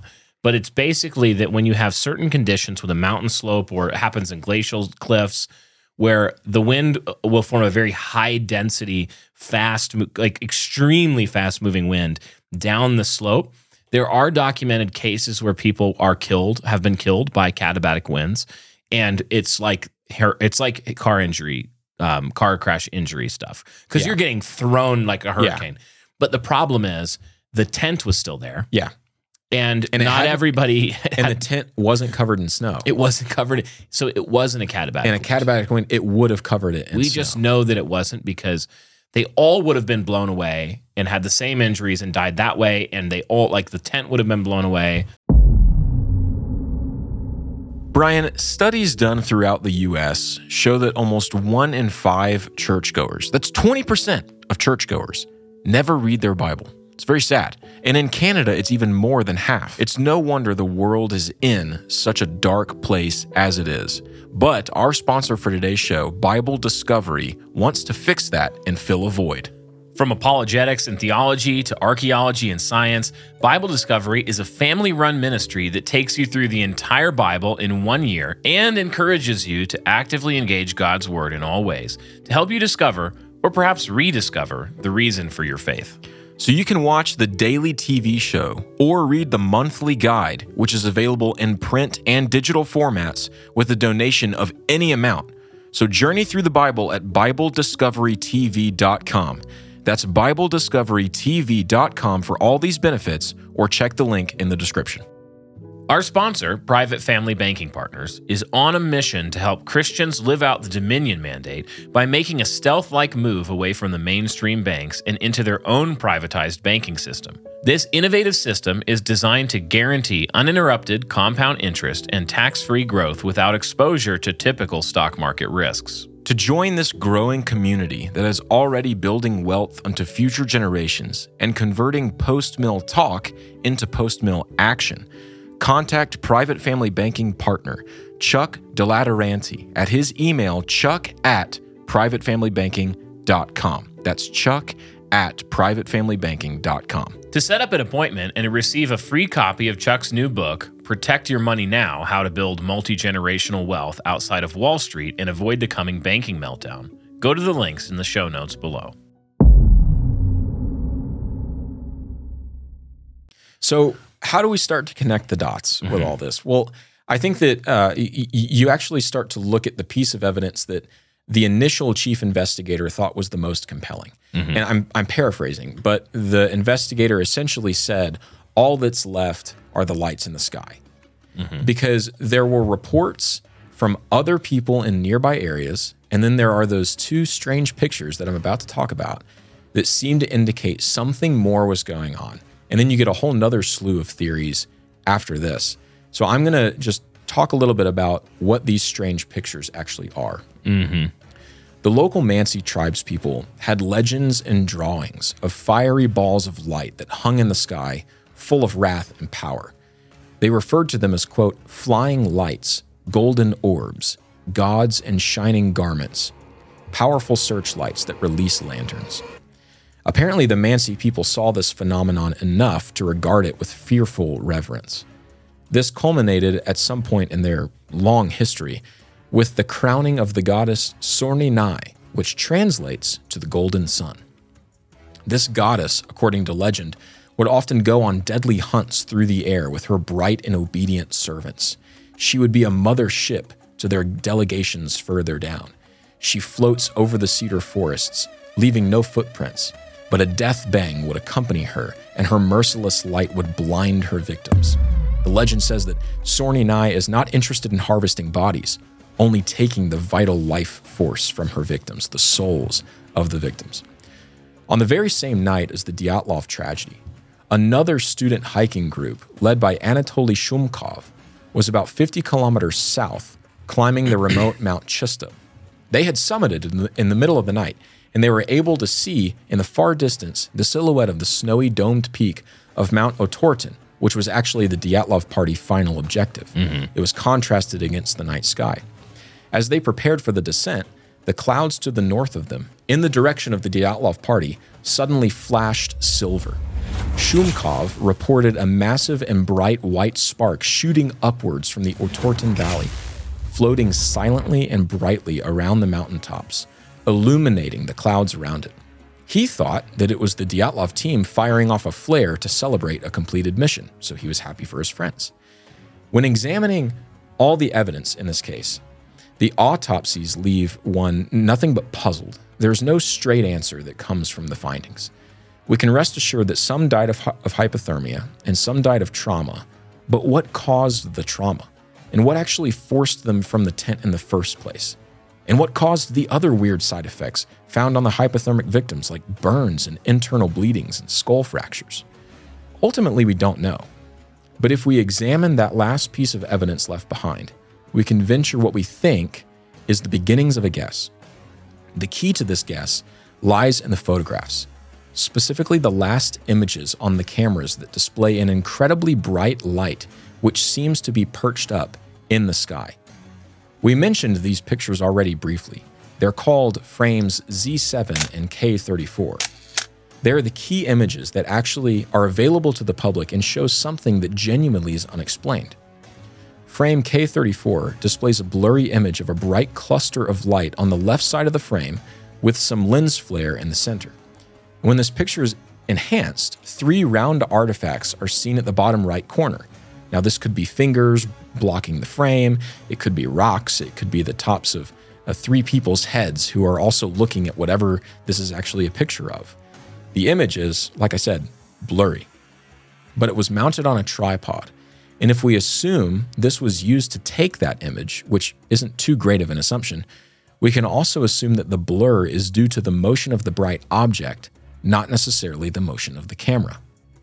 When analyzed in some other ways that I won't get into, it appears to be a bright orb leaving a trail of light behind it. And I mean, frankly, that it looks like a classic UAP or orb type photo, even down to the blurriness. There's a chance it could be an image taken by an investigator to reset the shutter once it was taken back to the lab for investigation. That is a real possibility. So we could just be seeing a blurry image of a spotlight in a room. The problem with that is that it seems like this image would be a strange thing to keep back from the public for so many years, even temporarily, because it was kept from the public for a long time. Also, the object in the image is so bright that it blacks out completely the rest of the frame, and a light in a room would probably not do this. So maybe it's a flare, maybe a torch or a crashing plane, or maybe it's some kind of orb. And moving on to what is perhaps an even more compelling photograph, it's frame Z7. The camera was found wrapped around Zolotaryov's neck in the ravine. This photo, among others, was also kept hidden from the public until about 2015. It seems to depict some kind of ice crystals forming on the lens. Maybe some snow had melted into a water drop while still in the tent and then froze when they moved outside. Right on top of this ice crystal is a very bright ball of light. This image is far more clear than K34. Given the cameras they had, this is actually a pretty good picture. It's just a matter of figuring out what it's actually a picture of. It's worth interjecting here that 9 frames of the party's cameras are still missing from the public, concealed by investigative authorities, and we don't know what these frames hold. But anyways, the frame Z7 has been extensively analyzed by the author Henning Kirsten of a book called The Dyatlov Pass Mystery, Not a Cold Case, a book that I used a lot in the researching for this show. He removed some noise in the picture, he added some sharpness and contrast, and what he found was pretty alarming. The ball of light seems to be anything but just a flare, and it doesn't seem to match up at all with other images of more ordinary light sources. It almost looks like a bright fireball or something, and it's leaving a trail of smoke or some other semi-luminescent trail behind it. There's also trace evidence on the film's surface itself that indicate it could have been exposed to high levels of electricity. So what rabbit trails might this lead us down into? Has anyone else encountered orbs in that area that have behaved in this bizarre and terror-inspiring kind of way? Well, Brian. Actually, there's a whole web of of phenomena or theories that range around what these lights were, or what could have caused some of these problems. There's a lot. Now, one of the theories, the speculations, is that the Soviet military was conducting exercises in the area. We know that they did conduct exercises in this area at other times, and even around this time. So the idea was that they were conducting parachute mine exercises. Parachute mines, the way they work is that it's like what it sounds like. It's a bomb, which is really cool, with a parachute attached to it. Let's all be honest. Sounds pretty cool. Who doesn't want a parachute, like to be able to throw a couple parachute bombs out of a plane or whatever? So basically the idea is that Soviets didn't know there were people there, or civilians there, because it's super remote Siberian wilderness. Yeah, they're throwing out parachute mines for the tests. This would mean that you would see like bright glowing orange fireballs in the sky. Parachute mines don't explode when they hit the ground; they explode in the air. And the injuries that they cause, if you were to be killed by one, is very similar to some of the trauma. So you wouldn't have external injuries as much as shockwave that kills you. Yeah. It's very fast-moving air, basically. It's displaced by the explosion, travels through your body very quickly, causes a lot of damage internally to your bones and your organs, and then you bleed and you die. Yep. Or it injures you really badly and you freeze to death and die of injuries. So the idea is that they got really scared by hearing explosions. They cut their way to their tent.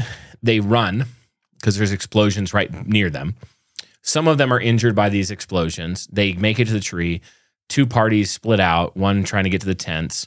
One tries to make another camp and maybe find that cache. They're killed by another explosion, fall into the ravine, and die. Yeah. That's the idea. Yeah, that's the idea. And I'm not super compelled by it, I'll be honest. Yeah, so why not? Because I have some reasons. Yeah, I'm not super compelled by it because, number one, it just seems super contrived. It seems more likely that those people fell through a hole in the snow over in the ravine than like were thrown into it, by fireballs of parachute mines. I think that the Russian government cover-up would have been different had they done it. I think we would have far less information. Yeah. Had that been the case. I think that it doesn't explain why they cut their way out of the tent to me, or why they didn't put some more clothes on. Because even if you're scared of like parachute mines or whatever blowing up, unless they're right there. Yeah, why would you not? Because there was no... So, I mean, I guess you could say that any debris that was there was collected by the government and it was taken away and whatever, but the tent was still partially collapsed. Like, something had to happen to force them out urgently. Mm-hmm. You could also say that it explains the charred branches on the tree, But then you'd have to assume that it was almost like targeted, like these parachute mines were following the kids. And I think if that were the case, you'd have some much bigger problems that you have to answer. But then you have to say, okay, well, if it's not that, then they were just peppering the whole area with these parachute mines. And then there's no other damage anywhere else. Right. So it was localized to the fire, and you're trying to tell me that the government just luckily threw one right over their tent and then collected all the debris and hid it away. And then also luckily threw one right over the fire they had just made. It's the same thing with the radiological testing, where it's like, oh, they were doing radiological bombs or weapons, but then why do only some of them have radiation? Yeah, only 4 victims the ravine had radiation. People, and not these other people. That's the thing is, so many of these explanations explain some of the victims, not all. But none of them really explain all. I even heard someone who did a lot of research on the especially around the Shumko expedition, the one where they saw the glowing orb, and they reported extreme cold. And so some of the meteorological data from this time that we do have in reconstructing it does show that basically through this region, because of a confluence of different meteorological phenomena, they experience maybe even down to 50 below zero. Wow. Okay. So the thing is, we can sometimes think and go back and think like our equipment's like theirs. So they're not using down sleeping bags, mummy bags with sleeping pads and that kind of thing. They're using tarps and blankets. They're using heavy fiber clothing, not synthetic materials, but clothing that holds moisture and gets cold. Like Gene, they're using a canvas tent. Yeah. They didn't use their stove that night, so they didn't set up their stove in the tent. So it seems like they might have camped on an exposed area. 50 below cold front comes through. They wake up almost dying because they're so cold. Wow. And then they say, we need to get to the tree line. We need to do whatever.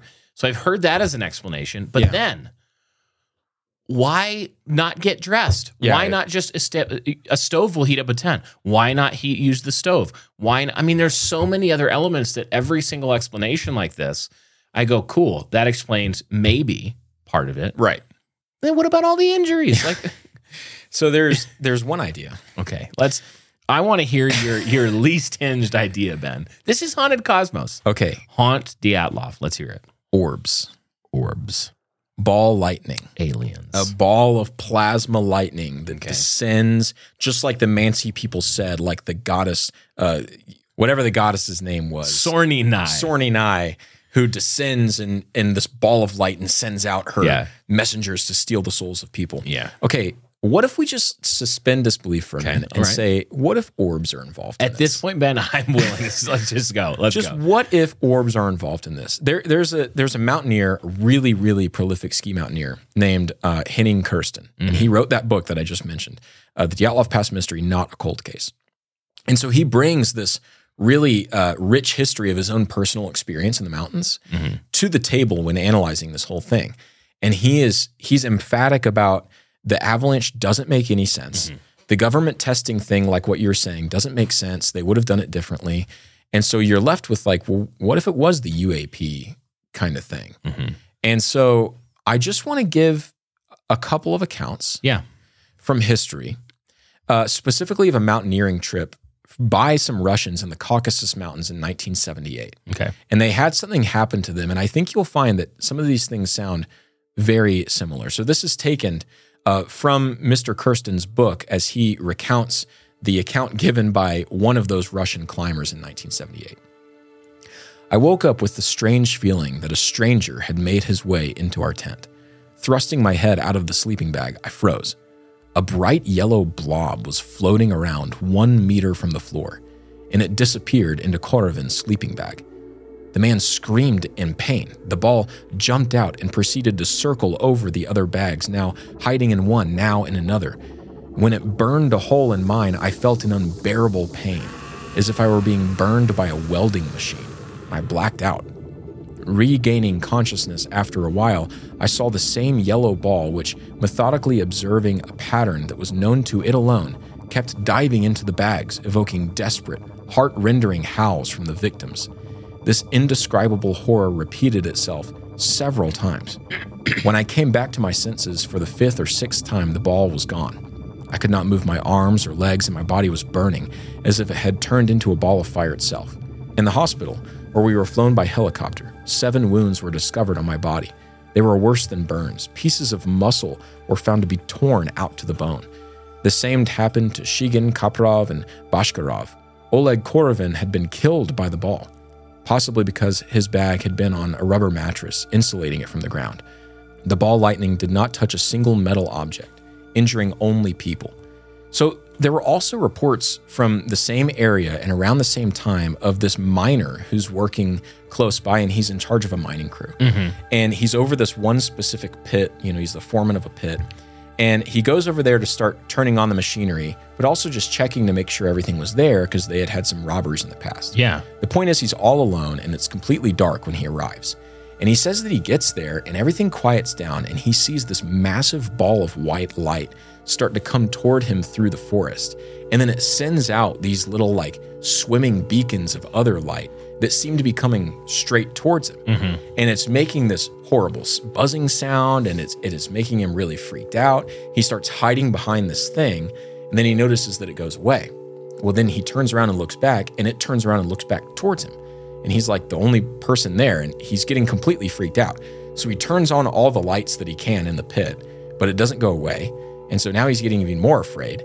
And finally, some trucks start rolling up because they're seeing this pit's available now. And finally, the thing kind of just dissipates into the air and starts to go away, which that makes it seem almost like this prescient thing. But then there was another, again, this is all really local to Mount Otorten, the whole Dyatlov Pass area. There was a park ranger who was nearby. And this is, I think, 1 year after the Dyatlov events. And he said that he was looking up from his tent. He was alone at night. He had just lit the fire. And he started seeing what looked like swinging flashlights through the woods. And there were poachers in the area, so he started going after them with his rifle. And these flashlights, it turns out, were only coming out of this much bigger ball of light that looked like almost solid or something. It was horrible. So he hides behind this log and he looks up. He says for 45 minutes, he's looking up at this thing. And every time he looks up, the trails of light come closer to him. And so he ducks down again and he looks up and they come again. Finally, he says after, 45 minutes to an hour, this thing just kind of dissipates into the ether and he makes his way back to his tent.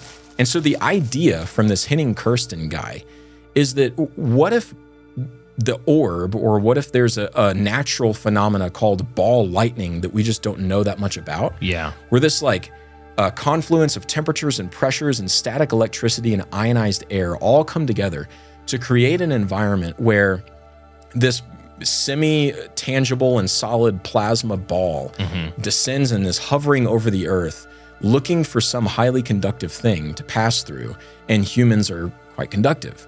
And so anytime there's a human close by, it almost goes to attack them. So that's weird. That's the idea. I mean, I know that people have investigated this, like Dr. Teodorani here has investigated this, or at least they've established the group to try to figure it out. Right. The Hessdalen Project, basically a group that's trying to figure ball lightning out. Because there's to me, this phenomena has a Venn diagram with orb and lightning where you go, okay, if this really exists, is it a natural phenomena or is it some demon orb thing? Because they seem sentient. Is it one of those things that could be both? Where every once in a while the spiritual thing latches onto the natural and it becomes more sentient kind of. So they call this spherical unidentified anomalous aerial phenomena, or AAPs, or earth lights. Apps like apps and zerts. Earth lights, nice. Earth lights. A lot of people say that after earthquakes, they see these balls of light rising up from the cracks in the ground. So this is an event that's witnessed by a lot of people. It would kind of help to explain some of the stuff on Skinwalker Ranch.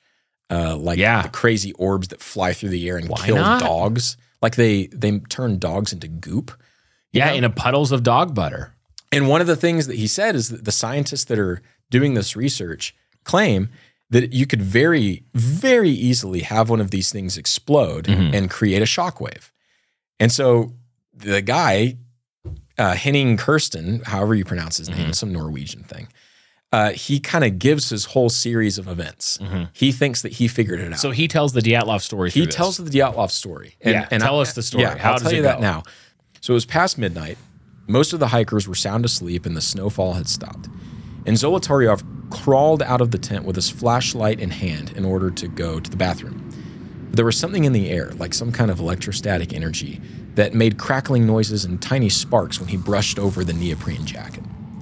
Suddenly, through squinting eyes, he could make out flickering purple-blue flames that seemed to be burning on tall rock formations of the southern pass, like a lonely and forgotten landlocked lighthouse that doesn't know it's no longer needed. And he turned back to the tent to wake his comrades, and when he did, he noticed a similar strange glow on the ski poles that were holding up the canvas. He watched in awe for a few minutes. He'd never seen anything like this. And suddenly, a bright sphere, larger than the moon, caught his attention in the near distance. Engulfed in a foggy halo like a ghost in a misty graveyard, it slowly and silently floated across the bare mountain slope from the south, oscillating in brightness and changing color from yellow to white, like some mysterious firefly from Dis. He yelled his friends awake and asked for a camera. Thibaut threw on his felt boots and hurried outside to hand Zolotaryov the first camera. While Krivonishenko was preparing a tripod with his own camera, the others crawled outside to witness and photograph this spectacular celestial phenomena. They watched for a few minutes, and Krivonishenko managed to take a single and final picture, that K-34 frame, of an undulating bright orb before it disappeared in silence behind the peak. Baffled, but not frightened, the group returned to the tent in their warm blankets, discussing the phenomena they'd just seen. Igor mentioned that maybe these fireballs are a known phenomena in this area because he'd actually been warned by an old man and farmer in one of the towns they'd passed through to watch out for crazy lightning.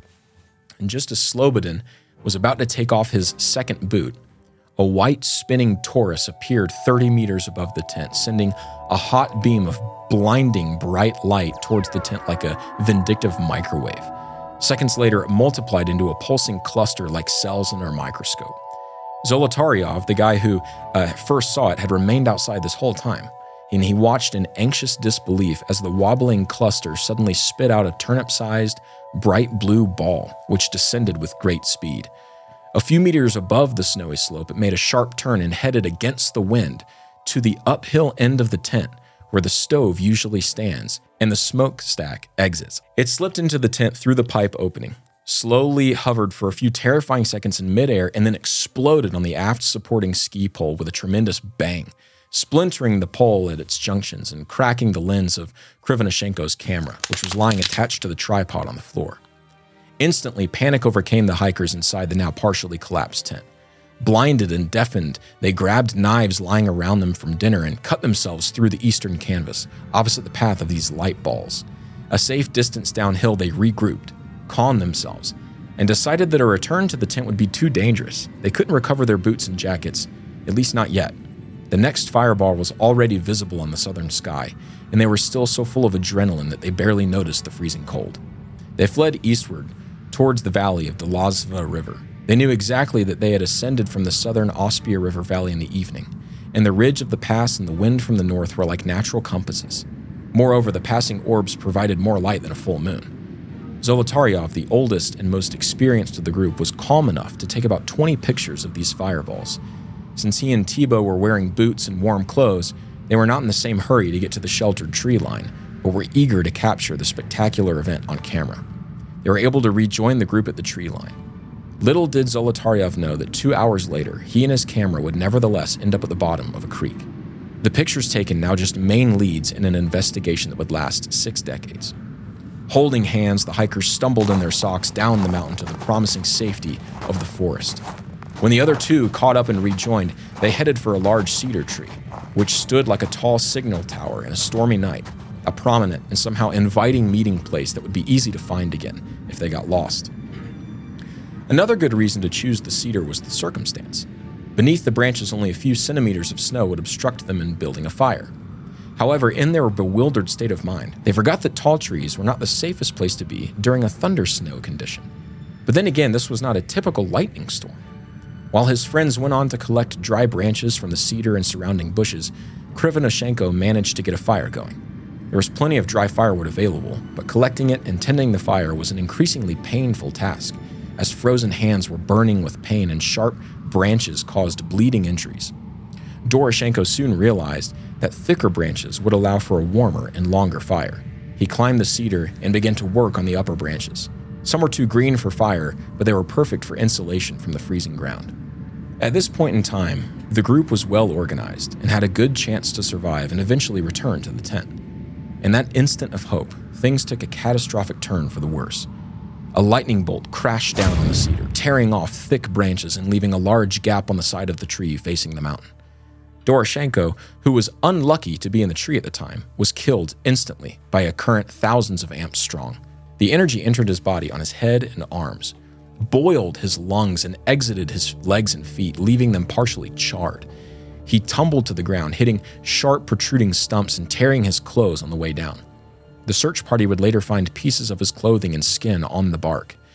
As the bolt traveled along the trunk of the tree into the ground, it ejected a large and blindingly bright lightning ball that got attracted to the conductive plasma of the fire and exploded next to Krivonoshenko, kneeling beside it. The hot blast charred his hands, burned a large area of his leg and foot, and caused fatal injuries to his lungs. All this happened in a split second. While the two unlucky fire tenders lay dead beside the blown-out fire, wood splinters and pine needles came raining down from the sky. Some of the nearby spruces were glowing from the hot plasma, and scorched twigs and dead birds would be discovered by Chief Inspector Ivanov 3 weeks later. Zina and Slobodin, who were collecting twigs a few meters away from the fire, were thrown into shrubs, suffering cuts and contusions. Slobodin landed on his head, resulting in hemorrhages, abrasions, and a skull fracture. They survived the blast, but the seriousness of their situation instantly dawned on them. Thibaut was not so lucky. He was catapulted into a rocky depression downhill from the cedar, where he suffered a more severe skull fracture and concussion. He may as well have been thrown off a busy road by a speeding and unfeeling car. Zolotaryov, who was standing in a clearing close to the cedar and still trying to capture the phenomenon on film, was hit by the full force of the blast wave, shattering his right rib cage and severely compressing his lungs and organs, causing internal bleeding. When the 7 survivors recovered from the shock and regained their vision and hearing, they regrouped and realized that seeking shelter under the cedar had been a bad choice. They remembered the ravine they had crossed shortly before reaching the cedar, and after bedding their 2 dead comrades onto branches beside the remains of the fire and salvaging some of their clothes, they dragged the fatally injured Thibaut back to the natural depression of the snow-filled creek and agreed to split. 3 would stay with Thibaut and dig a shelter, while the stronger 3 would continue on and attempt to make it back to the campsite to retrieve clothes and blankets. Zina chose to stay with Igor. She admired him, while he felt equally attracted to her and wanted to see her safe. Meanwhile, the 3 at the creek didn't realize they were digging their own grave. Lyudmila, Kolovatov, and the injured Zolotaryov were in the process of moving snow and laying out branches for the shelter on the bank of the creek, when a final tragedy overcame the weakened and decimated group. Lyudmila decided to return to the cedar to retrieve more clothes from the dead and to carry over coals from the fire when she broke through the ice-snow bridge covering the creek, which had been destabilized by their crossing and by the den of the bank. She fell 3 meters down into an icy black tunnel, smashing her rib cage and face on a large boulder protruding from the bedrock. She never regained consciousness. She would be discovered months later like a fallen climber, with multiple broken ribs, hemorrhage in her punctured heart, and blood in her stomach from her smashed face. Kolovatov and Zolotaryov immediately hurried to her rescue, but their united weight caused the overhanging bank, including the fatally wounded Thibaut, to completely collapse into the creek. With soaking wet clothes and frozen hands in the negative 30 degrees Celsius, they didn't have the slightest chance to climb out, let alone rescue the dying Lyudmila from the freezing water. It was as hopeless as being trapped in a crevasse. Their dugout became their grave, and its location was indeed so sheltered that it would take over 3 months for their bodies to be found under tons of melting snow, grouped together in a final embrace.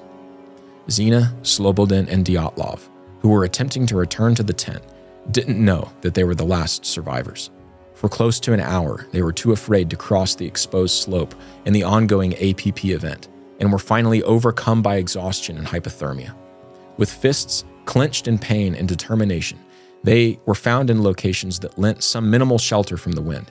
Several witnesses, dozens of kilometers away, including the Kistop hikers, would later testify to the exploding fireballs and hours-long duration of the event.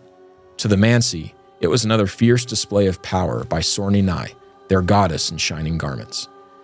Now, of course, this is by no means a definitive solution, though we think it is quite compelling. The existence of earthlights and ball lightning is still heavily disputed. Orbs are heavily disputed. We don't know what they are, if they are. We don't know if they're always natural, sometimes natural, or ever actually natural. Perhaps the Mansi weren't too far from the truth of the matter.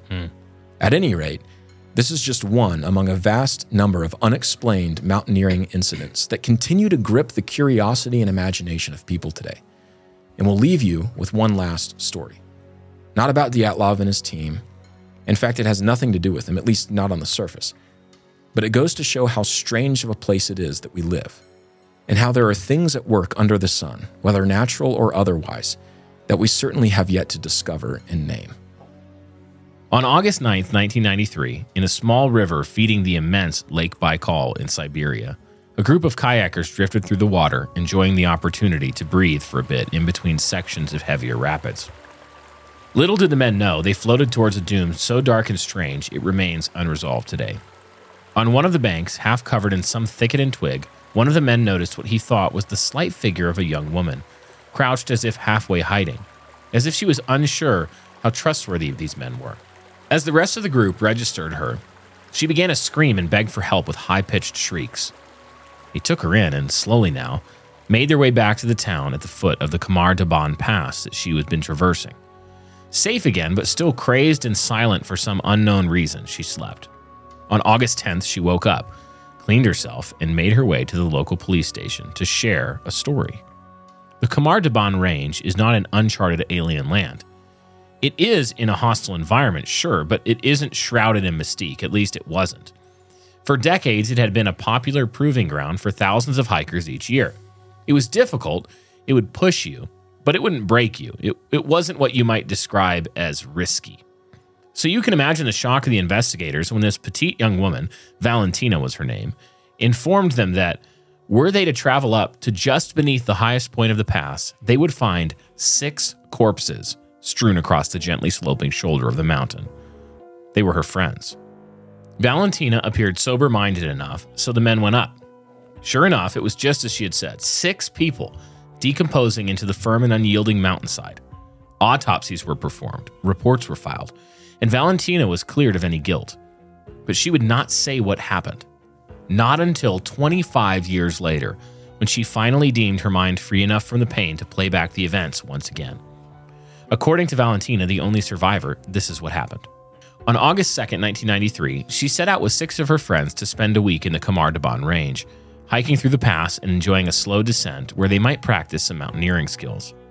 The trip leader, a woman named Ludmila, had done this same route dozens of times and was well versed in the tricks necessary to give people a safe and joyful time on the mountain.